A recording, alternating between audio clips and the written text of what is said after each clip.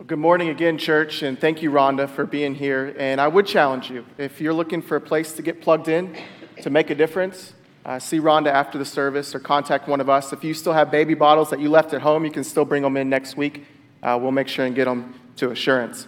So this morning, I don't think we've ever done baby dedication on Father's Day. And at staff meeting, I said, what do you guys think about switching it up? Because normally we have it on Mother's Day. And I didn't know if that was like a sacred cow, like we can't ever do that. But I was encouraged, go ahead, go for it, absolutely. And so that got me to thinking, I became a dad about 8 years ago. And I don't know that I ever felt so unequipped or unprepared or unready to be a father. I remember we came home from work and Molly had surprised me by putting a picture frame and a card on the kitchen table. And she said, go check that out.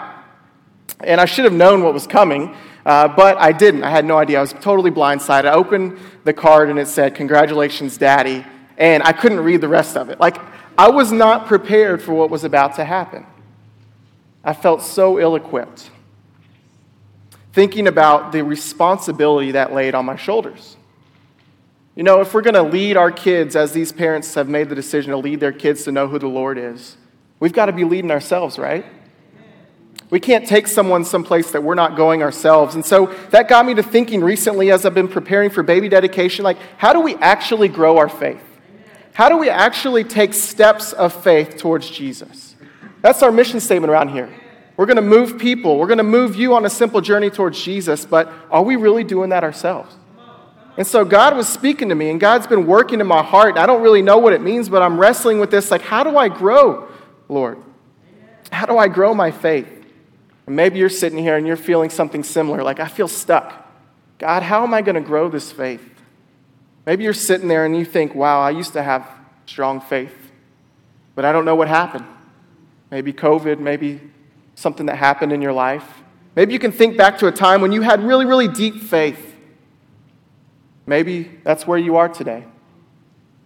And maybe you feel like your faith has been shaken quite a bit, and you feel like you have a weak, ungrounded faith. Maybe that's where you are today. I think we all have that person in our life that we can look to and we say, oh, they have the strongest faith. I wish I could be so much like them. Have you ever felt that? That can be you. You can have that strong faith. I believe that. Maybe today you feel like God's wrestling with something in your heart and He's calling you to do something, but it's going to take a big step, like a big leap of faith. I'm going to have to walk by faith. God, I'm actually going to have to trust you in what you're calling me to do. I don't want to do this, Father, but I feel like you're nudging me to say, I want you to do this. What do we do in that moment? Sometimes we just let it pass us by. But hopefully today, as we look at Jesus' life and we look at this story from the New Testament, it will help frame our minds to say, okay, God, I can trust you. I believe in you. I want to grow my faith. I'm ready. And so when we look at Jesus, He invited people to follow Him. If we look back to the beginnings of the disciples, we see how Jesus walked up to them. Many of them were fishing. Many of them were working their jobs. And what was His simple invitation? Simple yet powerful, follow me. Not just believe in me.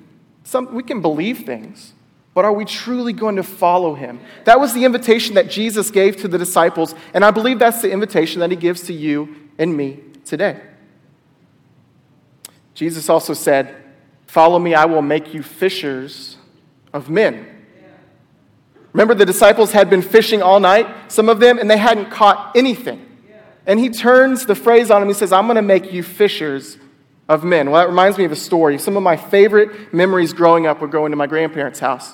They lived in Richmond, and so they were more rural than me, a city boy. And they would often take me to go fishing. Now, I was a terrible fisherman. I can't even call myself a fisherman. They would take me to a pond of a local friend's house, and I had my little rod and reel, and I'd try to throw it, and it'd get stuck in the weeds, and the worm would fall off, and I was scared to touch it. I hated fishing, but I loved it at the same time. It was something new, right? It was something that I could learn and sink my teeth into a little bit because it's something that only my grandparents did with me. And I remember the biggest catch I ever made. I was about 8 years old, and I remember I was learning how to push the button and throw it, and I tucked it back here, and it felt like it got stuck in the weeds, so I just thought, well, I'm just going to throw it as hard as I can. And it got stuck even more. And I was like, what is going on? So I tried again. And I turn around, and I feel something in the back of my leg. I have no idea how this happened. But that hook started getting deeper and deeper into my leg. And my grandma had to perform minor surgery that day because there was just no way it was coming out on its own. And I know that's not what Jesus meant when he said fishers of men. I know that. But I think that's a comedic representation of how sometimes we feel inadequate. And he says, just follow me. He says, follow me. Scripture records 2 times in the Bible when Jesus was amazed. I don't know if you've ever heard this. Jesus was amazed at the faith of a centurion who had faith that his servant would be healed if he touched Jesus. And the Bible says that Jesus was amazed at his faith. The second time it says Jesus was amazed, he was amazed at someone's lack of faith. The people that Jesus grew up around, the community, couldn't really understand and believe that he was the Messiah because they had seen him grown up as a boy. And it says that he was amazed at their lack of faith. Time and again in Scripture, we read and we teach the stories in the Bible of people who had amazing faith. Noah had amazing faith to build the ark. Last week in children's ministry, we talked about Joshua, how he had faith to walk around the walls of Jericho. Boston's nodding his head. You remember that? Good. He walked around for 6 days. On the 7th day, he walked around several times, and the walls fell down. We see that they had amazing faith, even though they didn't know necessarily what was going to happen. They didn't know how it was going to work out. They didn't know how the story was going to unfold. But God's saying, if you want that big, awesome faith, you're not going to know how it's going to turn out all the time. We just can't. But would you be willing to meet me there? That's what he's saying. Would you be willing to do what you can do and trust me to do what only I can do so that together we can do something amazing? And so you're sitting there maybe, like I was, inadequate, unprepared, unqualified, too young. Maybe this is how you're feeling today. Too young, too old, not enough money, not enough influence, not enough relationships. But maybe God is sending you a little nudge, saying, I want you to step out in faith in this way. And when we wrestle with that nudge that God gives us, I don't think that's necessarily a lack of faith. Maybe it's a test of our faith. The truth is that you don't know what hangs in the balance of your willingness to follow Jesus. We can never fully know that. But what we do know hangs in the balance is the quality and the size of our faith. And if you don't believe me, let's just look at the disciples. So the story we're talking about today is when Jesus fed the 5,000. Maybe you've heard it before. We're going to read from the book of Matthew. It's the only miracle in all 4 Gospels. So we're going to pull some of the supplemental information from the other books of the Bible. But we're going to read from Matthew chapter 14. So here we go. Matthew 14:13 says, as soon as Jesus heard the news, he left in a boat to a remote area to be alone. But the crowds heard where he was headed and followed on foot from many towns. Jesus saw the huge crowd as he stepped from the boat, and he had compassion on them, and he healed their sick. So to give some context to this story, we have to know what's going on. Jesus and his disciples have been on kind of a preaching and teaching tour around the countryside and some of the towns that were nearby. And in this story, we see them around the Sea of Galilee. And we see that he has been traveling, he's been on a boat, traveling around, teaching, and that crowds were following him. And it says that Jesus heard some news. Now, to understand what that news was, you have to read a few verses up above our text this morning. The news was that John the Baptist, one of Jesus' closest friends, the prophet, the one who baptized Jesus, maybe was a relative of Jesus, many believe, had been killed. So picture Jesus in a grief-stricken state, wanting to get away to be with his Father. He wanted to go to a remote place. And we understand that Jesus felt the emotions that we feel. And maybe you've been there at one point of your life. Maybe you're there now where you've lost someone that's close to you, and you understand you're just feeling down. You need your Father to lift you up, and that's how Jesus felt. If you're feeling that way today, know that Jesus felt that and feels that with you. So they're at the Sea of Galilee, and we know that's about 8 miles wide and 13 miles long, and it's still there. You could go visit that today. And the text says that they're teaching, and they're preaching, and they're healing the sick, and the disciples are right there by Jesus, trying to learn from him because Jesus knows that at some point he's going to go away. He knows he's got a lot to teach them in a really short amount of time. And he's teaching them about the kingdom of heaven. He's trying to teach these guys as much as he can. And so we see that Jesus wants to retreat, but instead he chooses to minister. He wants to get alone with God, and instead he sees these people as shepherdless sheep. He sees them as having no spiritual leader, but instead of being annoyed with them, he chooses to have compassion on them, and he heals their sick. So Jesus moves with compassion. The text continues, verse 15. That evening, the disciples came to him and said, "This is a remote place. It's already getting late. Send the crowds away so they can go to the villages and buy food for themselves." But, Jesus said, that isn't necessary. You feed them. So the story continues. Jesus has been teaching all day long. It's hot. It's tired. They're hungry, and they're getting concerned, right? The disciples in their fleshly being are getting concerned. Like, there's all these people, and we have no way to feed them. And they bring that concern to Jesus. It says they were in a remote place, the northeast part of the Sea of Galilee, which is kind of like a wilderness. It's funny when that was in our song this morning. Kind of like a wilderness. Not like a desert necessarily, but a place, maybe a metaphor for how Jesus was feeling. He was tired. He was filled with grief because his close friend had passed away. The disciples bring this issue to him. Have you ever brought an issue to God? Have you ever been willing to say, "Look, God, I'm struggling with this. I need your help"? That's kind of what the disciples are doing here. But it's so funny what Jesus' response is. He says, that isn't necessary. You feed them. Amen. And if you can imagine what the disciples are feeling in this moment, like, there's no way, Jesus. I hear what you're saying, but it doesn't make sense to me. There's no way we're adequate enough. We're prepared enough. We don't have money for this. We don't have time. We don't have villages. We don't have markets. We don't have DoorDash. We don't have McDonald's. We don't have none of that, right? What are you talking about, Jesus? Instead, he says, you feed them. He's saying, I want you to participate. You want to do something big? I want you to participate. It's the same invitation he gives to you and me. You want me to do something big in the city of Versailles? I want you to participate. You want me to do something big in the history of Journey Church? I want you to participate. You want me to do something big in the life of your children? I want you to participate. Jesus invites us to participate. The text continues, verse 17. But we have only 5 loaves of bread and 2 fish, they answered. Bring them here, he said. Now, Matthew doesn't give a lot of detail here.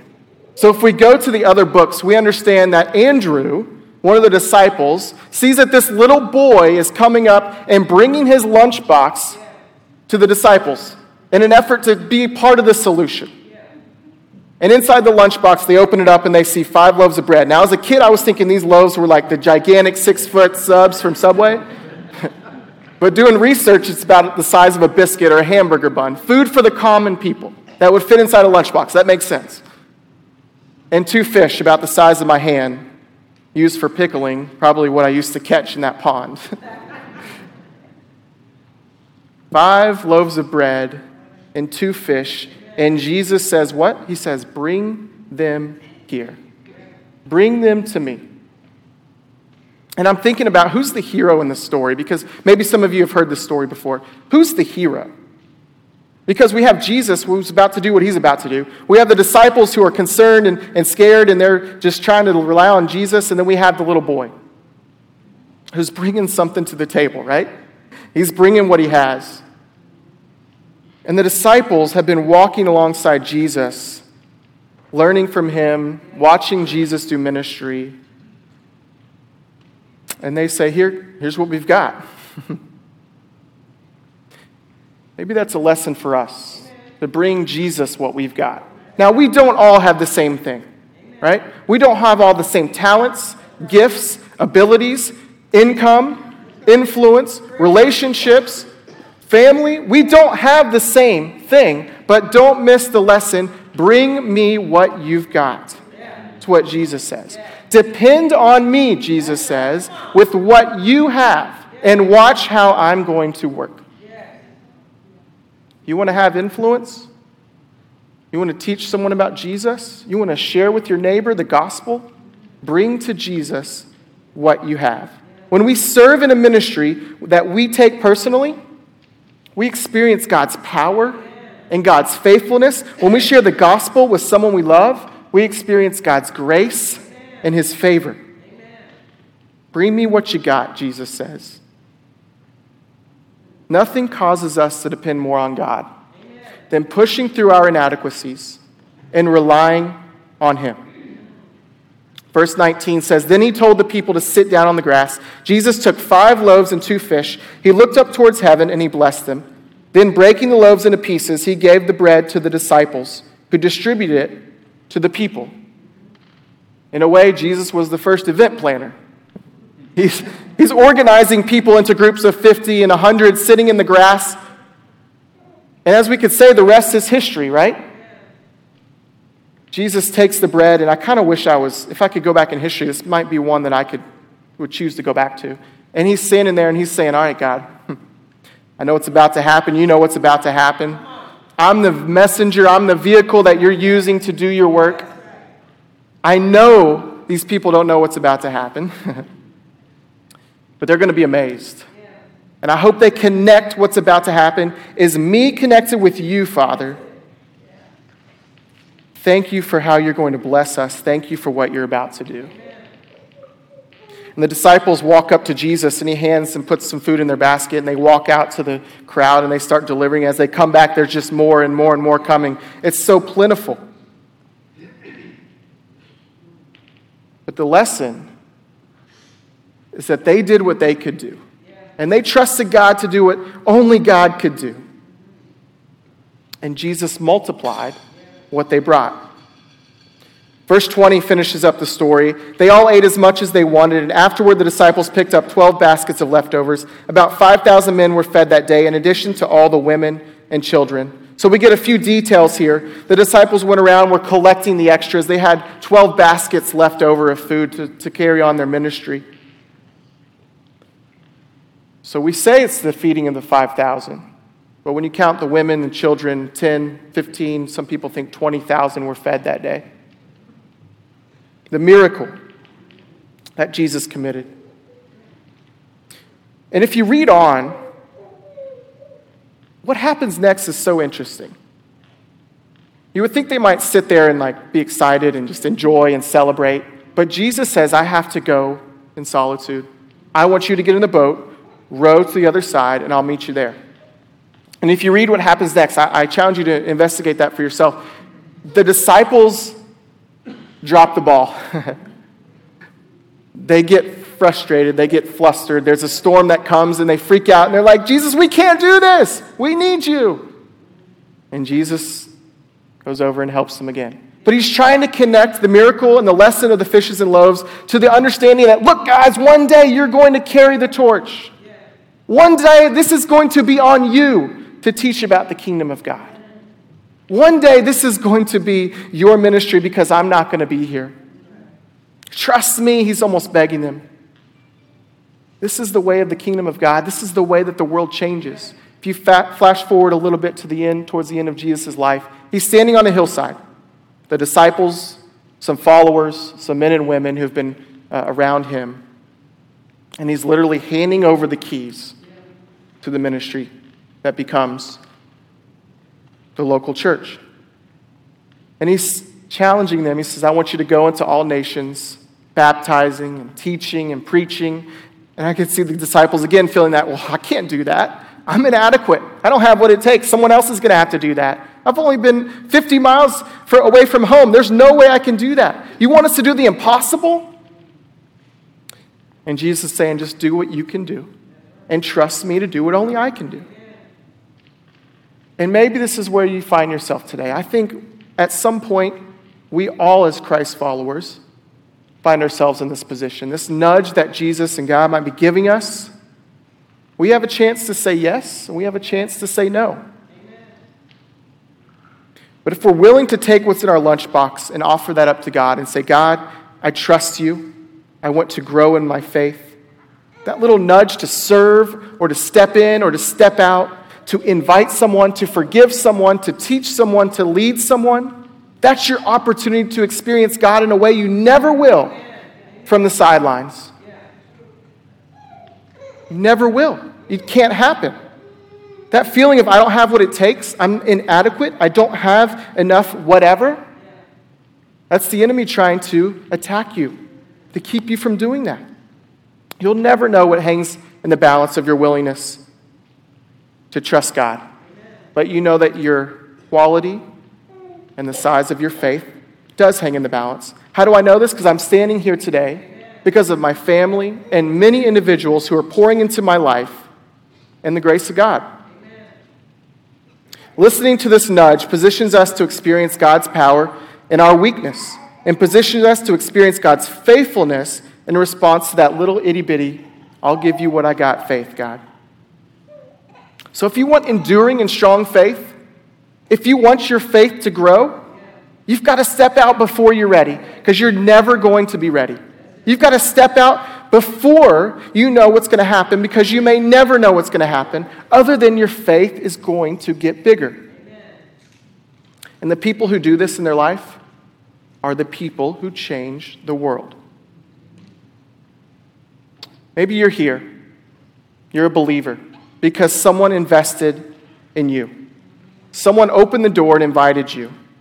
Somewhere in the world, someone's story hasn't been written yet because God is ready for you to step up and say, yes, I trust you. Maybe someone's life or someone's child, someone's marriage, someone's grandchild, someone's faith will be changed once you step up and make available to God what's in your lunchbox. There's a story that's yet to be told, and your Heavenly Father's just saying, bring me what you got. You give them something to eat. You feed them. Let's pray. Father, this story, it's one that's so personal to me, and I pray it's personal to my friends. Pray, Father, that these nudges that you give us would be an opportunity, would be an opening to not only a deeper relationship with you, but an opportunity to grow our faith, an opportunity to step out, to not know what hangs in the balance, but to trust you. You ask us to trust you. And I pray that we would have the faith. We would exercise that muscle in trusting you. Thank you for the grace, the love that you give us each and every day. It's in Jesus' name that we pray. Amen.